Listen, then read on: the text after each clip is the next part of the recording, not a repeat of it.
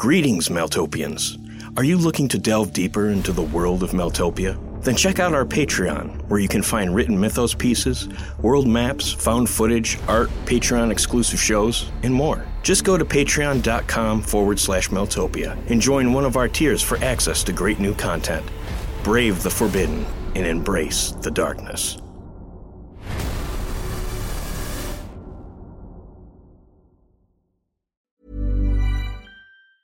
Hiring for your small business? If you're not looking for professionals on LinkedIn, you're looking in the wrong place. That's like looking for your car keys in a fish tank.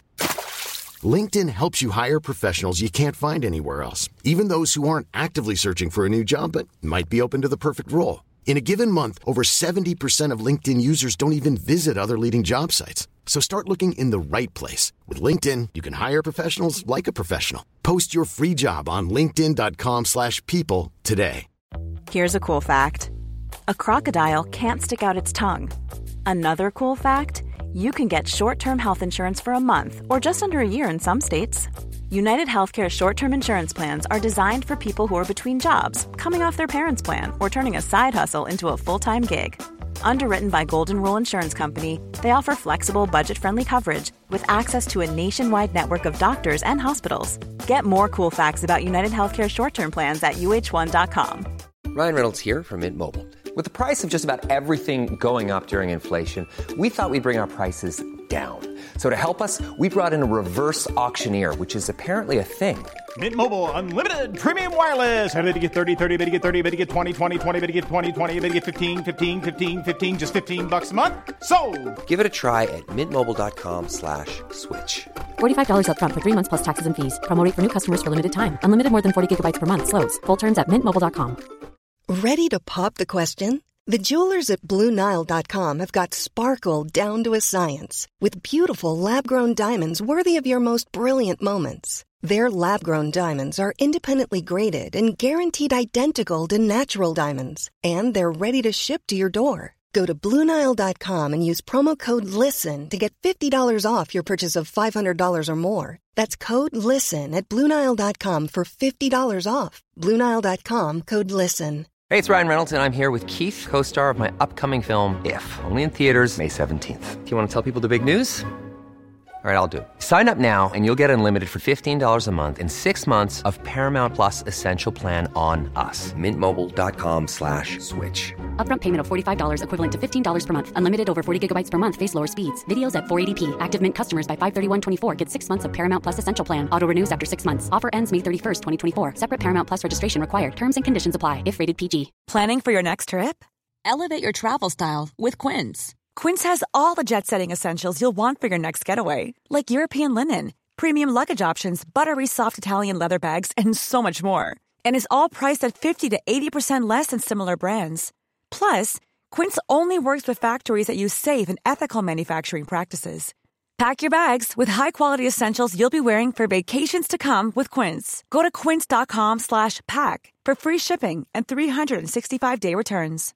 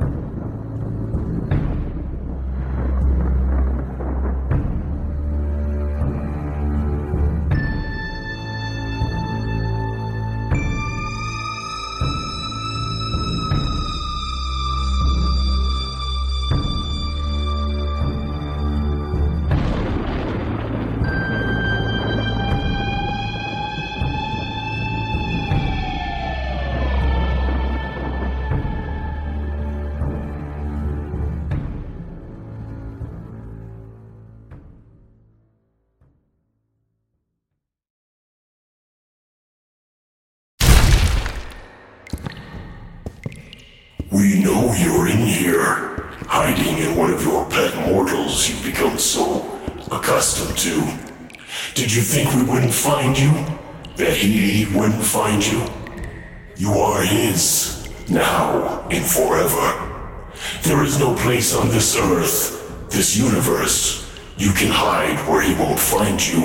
He sees you through every shadow, crack, and window of blackness that breaches this rotting box of a world.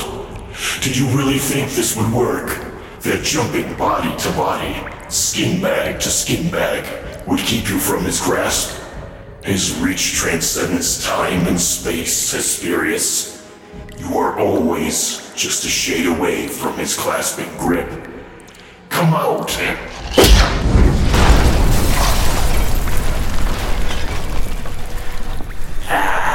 But that's where you're wrong, Darkling. His dominion here is sparse. The earth and darkness so far removed from his ebon bloodline that it has no memory of its forebear. No, I'm afraid his reach here is stunted, his reign confined to that little fiefdom of darkness in the corner of the universe. Impudent beast! You're a rabid dog who slipped his leash. We are the walking dark, Hesperius, in the Night Father's hands. Then I'm afraid, little shadow, I will have to tear you off!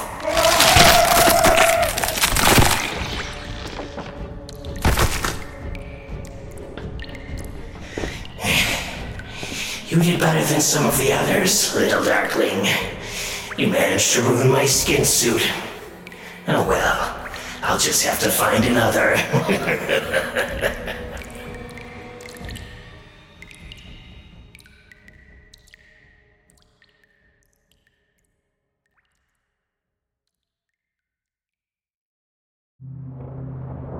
Wesley awoke in a cold sweat, which was happening all too often now. He'd had another dream, a memory of Hesperius's. This time, he was in conflict with another creature, something that wished to capture him and bring him back to the master he'd been spending so many years avoiding. How long has Hesperius been on the run? How many poor souls had he possessed to carry out his misdeeds? He didn't have to wait long to get his answer. More than your petty ape brain can count. Do you feel bad for them, little Wesley? Know that they all screamed into the abyss as I took over their frail little bodies. But not before I made them watch as I tore apart their loved ones and carved a swath through their beloved peers. And then, when that soul was all used up, withered like a rotten turnip, I'd don another one of your kind like a new suit and do it all over again. Wesley sometimes forgot how deplorable the thing in his head was. It had been there for so long that he had almost become accustomed to its sinister nature. The revelation disturbed him that he could acclimate to such heinousness. But such was human nature, he guessed. Wesley rose from his bed, a comfy thing composed of a metal frame and soft silken blankets. His room was quite posh in an alien sort of way.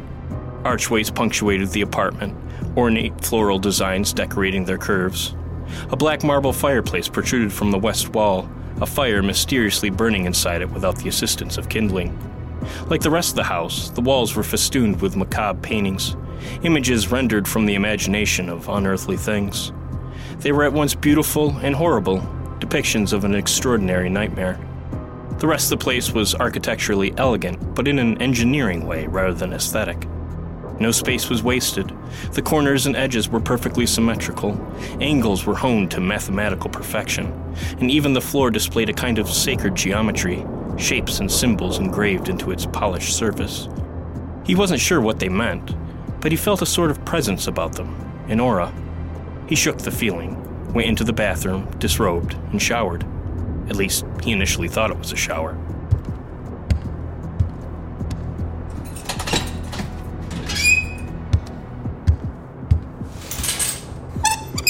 When he turned the handle, a bluish vapor rose up from a ceramic floor, wrapping him in its wispy fingers. Wesley could feel the dirt and mire dissolve from his skin, the mist cleansing his body, clearing out his pores. He imagined water wouldn't go well with the Belfiend's more electrical accoutrements.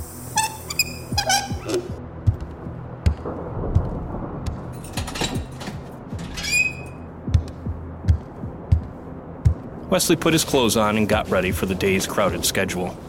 They would be perusing the Belfine's library and labs, if they could be defined that way. It was all at the behest of Moffat. What was he up to? He'd been acting a bit off these last couple of days. They were subtle things, but noticeable. Something was always going on behind his eyes, a kind of secret calculus. It was the way he looked at everyone like chess pieces, stories wrapped in flesh and bone that he could move around a board. Thus far, it was to the group's benefit, or perhaps to his benefit.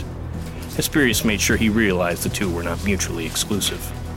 If a Moffat's motives benefit anyone else but them, it's merely happenstance, little Wesley. Yeah, well, you're just as untrustworthy, aren't you? I imagine anything you do that benefits me is just happenstance. No need to deny it. You've pretty much admitted it. I won't deny that, but we are tethered. What benefits me inevitably benefits you.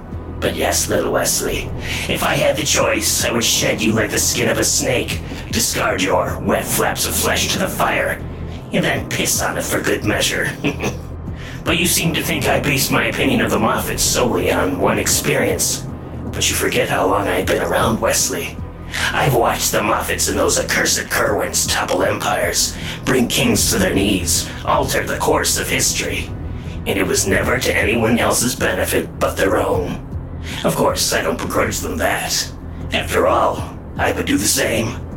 But I am wise enough, experienced enough, to know that everyone else will pay the price whenever a Moffat is involved. Unless, of course, you make them pay it first. I'm not killing him, Hesperius, if that's what you're getting at. How many fucking times do I have to tell you? You eventually won't have a choice, little Wesley. There will come a point where it will be either him or you and your friends. And believe me, he will be prepared for that moment. And if you listen to me, so will we. Wesley stayed silent, a part of him believing the wretched thing. Hesperius receded back into his pocket of mental darkness, smitten with his ability to influence Wesley's thoughts, if only slightly. Before Wesley could open the door, it rattled with a firm knock. Wesley opened it. It was Moffat. Good morning, Dr. Morrigan. Are you ready for our little field trip? I imagine someone with your background would jump at the chance to see such marvels of technology. Why are you so interested in this, Moffat?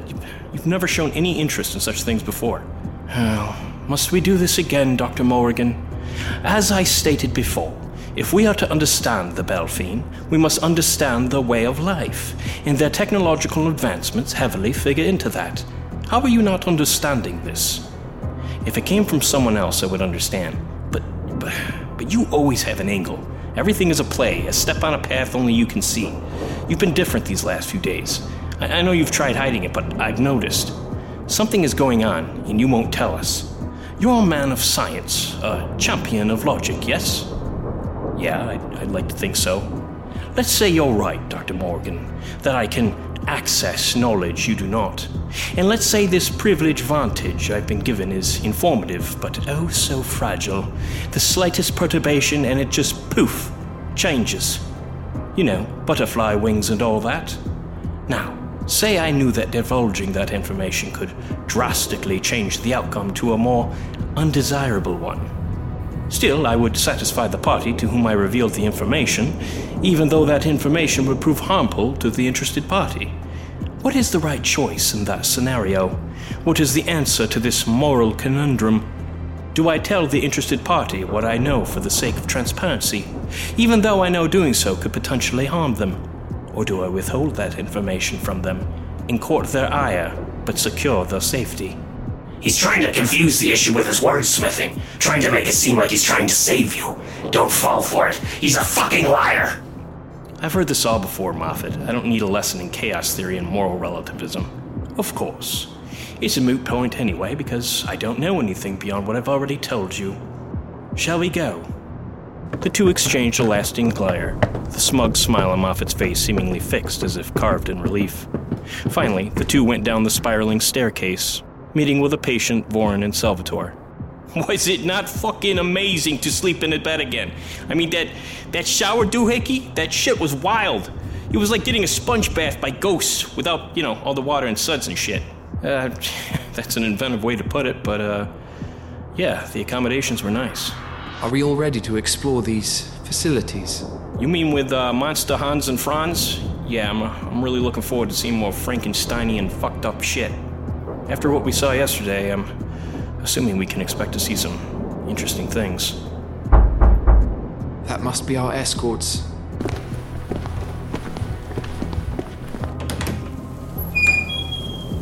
Are you ready to depart? Yes, I believe we are. Then follow us.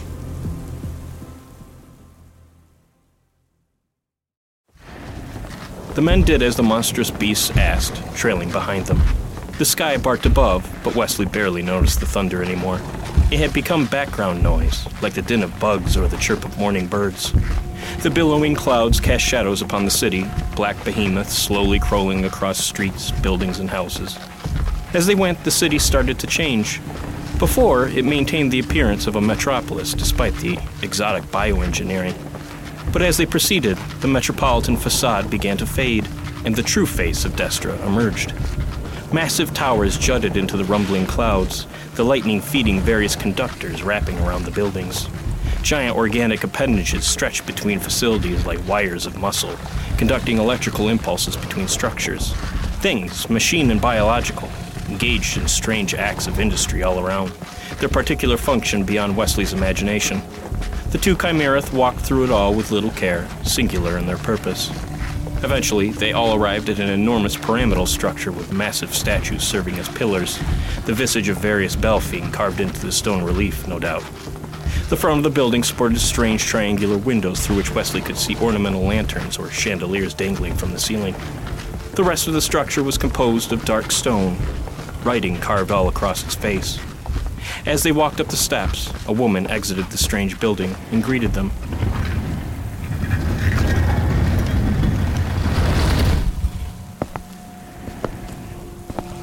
Greetings, gentlemen.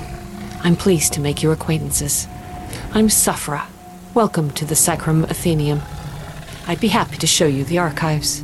Come with me. The woman wore a mask on the top half of her face, her eyes beaming a bright cobalt. Blonde hair draped down from her scalp, lazily hanging over her shoulders. Like many others, she wore a long cloak, underneath which toiled a myriad of biomechanical appendages. The alabaster of her skin was covered with glowing blue tattoos, and her arms were sheathed in sleek black metal. She glanced at the two colossal beasts that had escorted them there.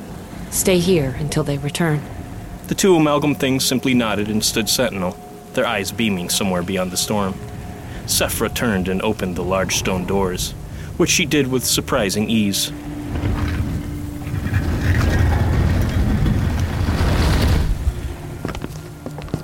The inside was opulent. The ceiling had been carved into wonderfully hewn sculptures, seamless waves of figures and faces that protruded from the pearly marble. Strange light fixtures hung from above, casting soft and comforting pools of amber upon the floor. Tables and chairs punctuated the place, all ornate, all chiseled and crafted with the utmost care. Again, despite the Baroque nature of the architecture and furnishings, there was a coldness to it all, as if it was all arithmetical. The place was filled with hulking shelves stuffed with books and aging tomes. Wesley could see Vorn's eyes grow wide, his mind most likely racing at the thought of all the knowledge he could gain, all the empty books he could fill with ink. There were other Belfiend there, sauntering down the aisles, their multiple cybernetic limbs plucking books like they were robin's eggs from their nests. There were so many questions that Wesley had. How did their economy work? What did these people do for work? Was there a caste system of some sort? Wesley supposed his anthropological queries would have to wait. One thing at a time, he told himself. Here you will find our main archives: histories, geographies, cultural studies, literature, etc. If you wish to familiarize yourself with Gion, this would be the place to do it. However, our books are all in the native languages of Gion. I'm unsure how you'd... I am well versed in various transcription methods. May I translate some of your books into my journals here? I don't see why there would be a problem with that. Sephra gestured to a man draped in robes, his face an amalgam of flesh and robotics. He almost glided over, the sound of chitinous digits scurrying over as if he were being carried upon an army of legs. This is Merrick. He's one of the curators here, and he can guide you to whatever you might be interested in. That would be much appreciated. Gentlemen, do you mind? If possible, I'd like to stay here and translate some of these books. Perhaps, finally, we could learn a bit more about this place. I'll catch up later. Sure, I guess. How will you... I can have Damius escort him back to the house. Arcos will accompany you to the Manufactorium. That sounds good to me. But the Gloros said there were records of your people here too, yes? What parts of our history we wish to divulge are on the main floor. However, there are floors beneath us that hold more privileged information. Those are off limits, I'm afraid. Ah, I see. Well, I'm sure Vaughn here will regale us with his findings when he returns. It seems we've been in the dark for so long. It'll be nice to shine a light on things for once. Indeed. I'm sure it has been quite the tribulation. I hope you perusing our records will help clarify your situation. I'm sure it will. Moffat looked at the rest of us, somewhat jovial, then clapped his hands. Are we ready to go to our next stop on our field trip? If you are ready, Arcos will bring you to the Manufactorium. The group nodded and thanked Sephra for her assistance. The woman reciprocated, her lips pursed in what Wesley could only construe as the hint of a smile.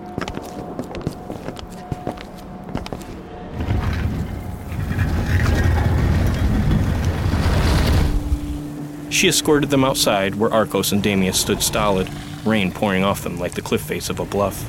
Arcos, please escort our friends here to the Manufactorium. Damius, you will return Mr. Gull to his domicile once he finishes here. The two nodded, their eyes boring into the three. Arcos began to walk forward and gestured toward the men. Follow me. The men did as they were bid, following the Goliath down several winding lanes, spying collections of scientific oddities as they went. After passing a menagerie of sleek buildings, each host to a chimera of robotics and creeping organics, they fell beneath the shadow of a cathedral-like structure. There were religious overtones to the place, the way it was isolated from other establishments, the iconography bedecking its windows and walls, the way it loomed in the judgment of all that passed it. But like everything else they'd seen, there was a calculus to its construction, an intended frigidness to its geometry. It was the worship of computation, the reverence of cold intellectualism. Like their creations, it was a grand conflation of dueling philosophical paradigms, theism and scientism. Aesthetically, the place resembled a house of worship, belfries, buttresses, domes, a sense of sacredness and self-importance. Simultaneously, it possessed the sterility of a research lab, sharp angles, minimalistic architecture in places, and white smooth surfaces. The entrance was a large set of frosted glass double doors. Upon approach, Arcos spoke up. Inside you will be greeted by Overseer Arvandus. He will guide you on your tour of the facilities.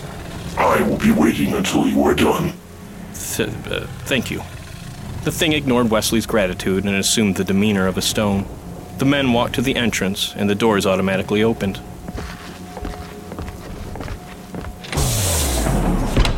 Crossing the threshold, Wesley was immediately assaulted by the fragrance of chemicals, the perfume of reagents, formaldehyde, and stainless dyes. A fluorescent depression haunted the entranceway, the kind of oppressive luminescence that reflects off the snow on a bright winter day. From the shadowy throat of one of the hallways, a figure emerged.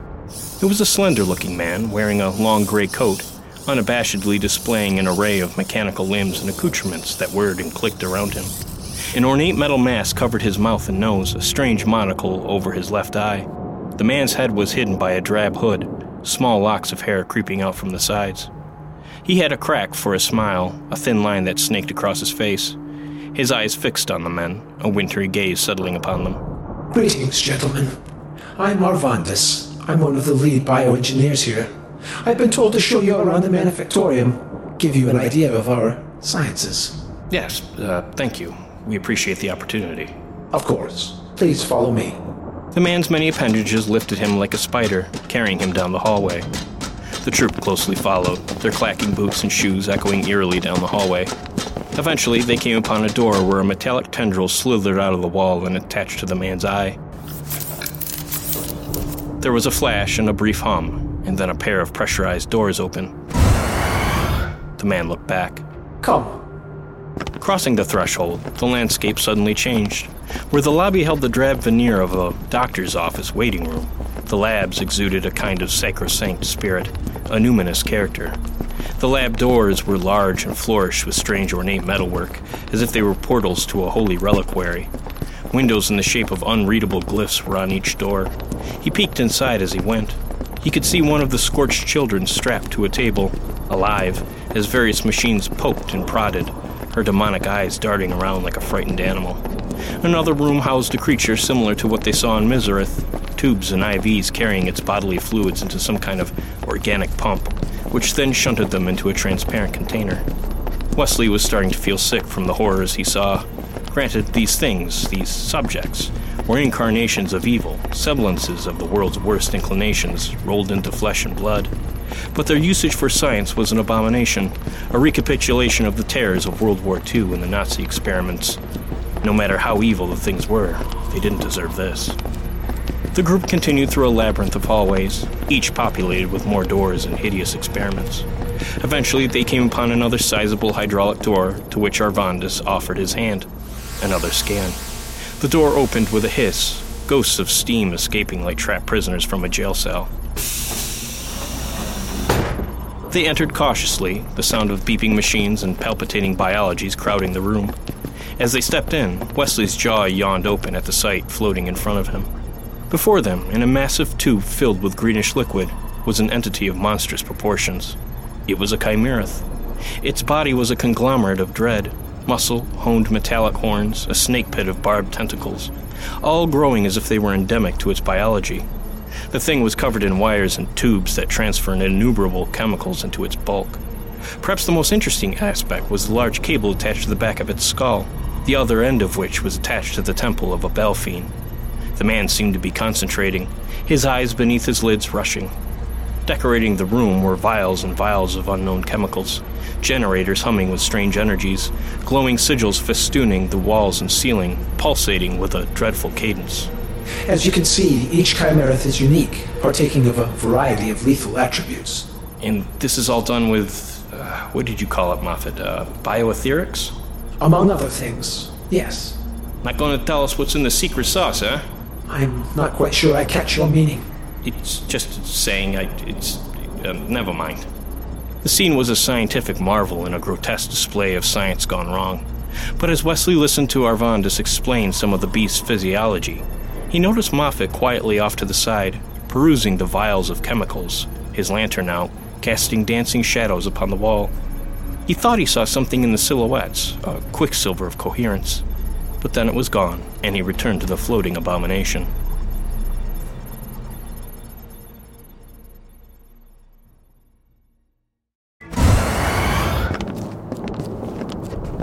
After they concluded their tour of the facilities and the experimental atrocities contained therein, Arvandus brought them back to the lobby. I hope your tour was informative. Perhaps we can go over more in the future. Of course, we'd like that. The cold man flashed another half-smile and then slowly slipped back into the shadows of the darkened hallway. The group, accustomed to the protocol at this point, went outside where Arcos waited with the patience of a stone. From there, they followed the towering thing back to their lodgings, at which point the beast lumbered into the storm.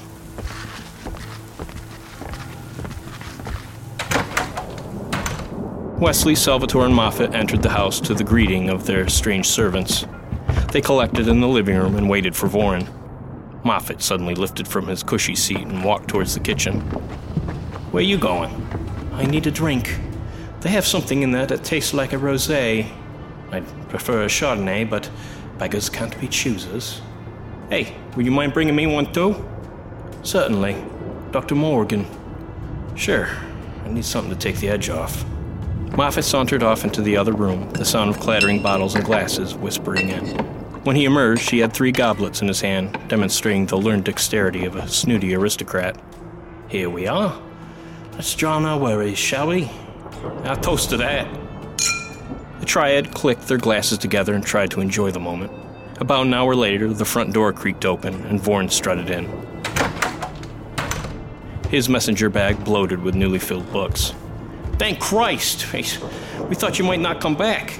"I'm perfectly fine, but I do desperately want to get to reading these, so if you'll excuse me."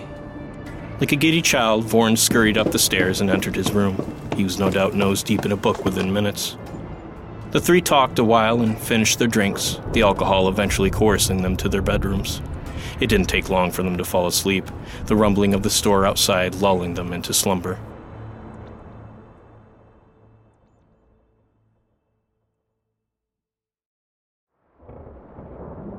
Salvatore suddenly sat up from his bed. He thought he heard a noise, a subtle whirring coming from the surrounding blackness. He panned around but didn't see anything. Fucking place. He lingered momentarily, his eyes straining to puncture the blackness, and then laid back down. He was about to enter sleep for a second time when he heard the sound again, a kind of mechanical snapping. What the fuck is... The symbols carved into the floor suddenly glowed, casting a maroon light across the room. The sound of metallic tendrils whipping sang down from the ceiling, wrapping around Salvatore's mouth, instantly silencing him.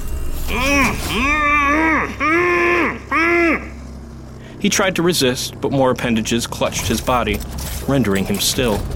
They squeezed like pythons, and just as the room was about to go all black, he saw the face of Alaric hovering over him.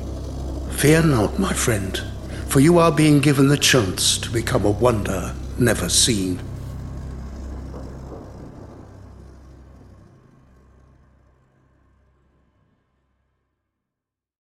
Grimland is a Maltopia production. Today's episode was written by Stephen Anzalone. The episode was edited by Walker Kornfeld. Sound production and editing was performed by Stephen Anzalone. Check us out on Facebook, Twitter, and Instagram by searching Maltopia. That's Maltopia. And if you'd like to know more about Grimland and contribute to its nightmarish expansion, visit us at www.patreon.com/Maltopia, where you can gain access to all sorts of art, mythology, stories, and more. For more information about Grimland and the world of Maltopia, visit us at maltopia.com.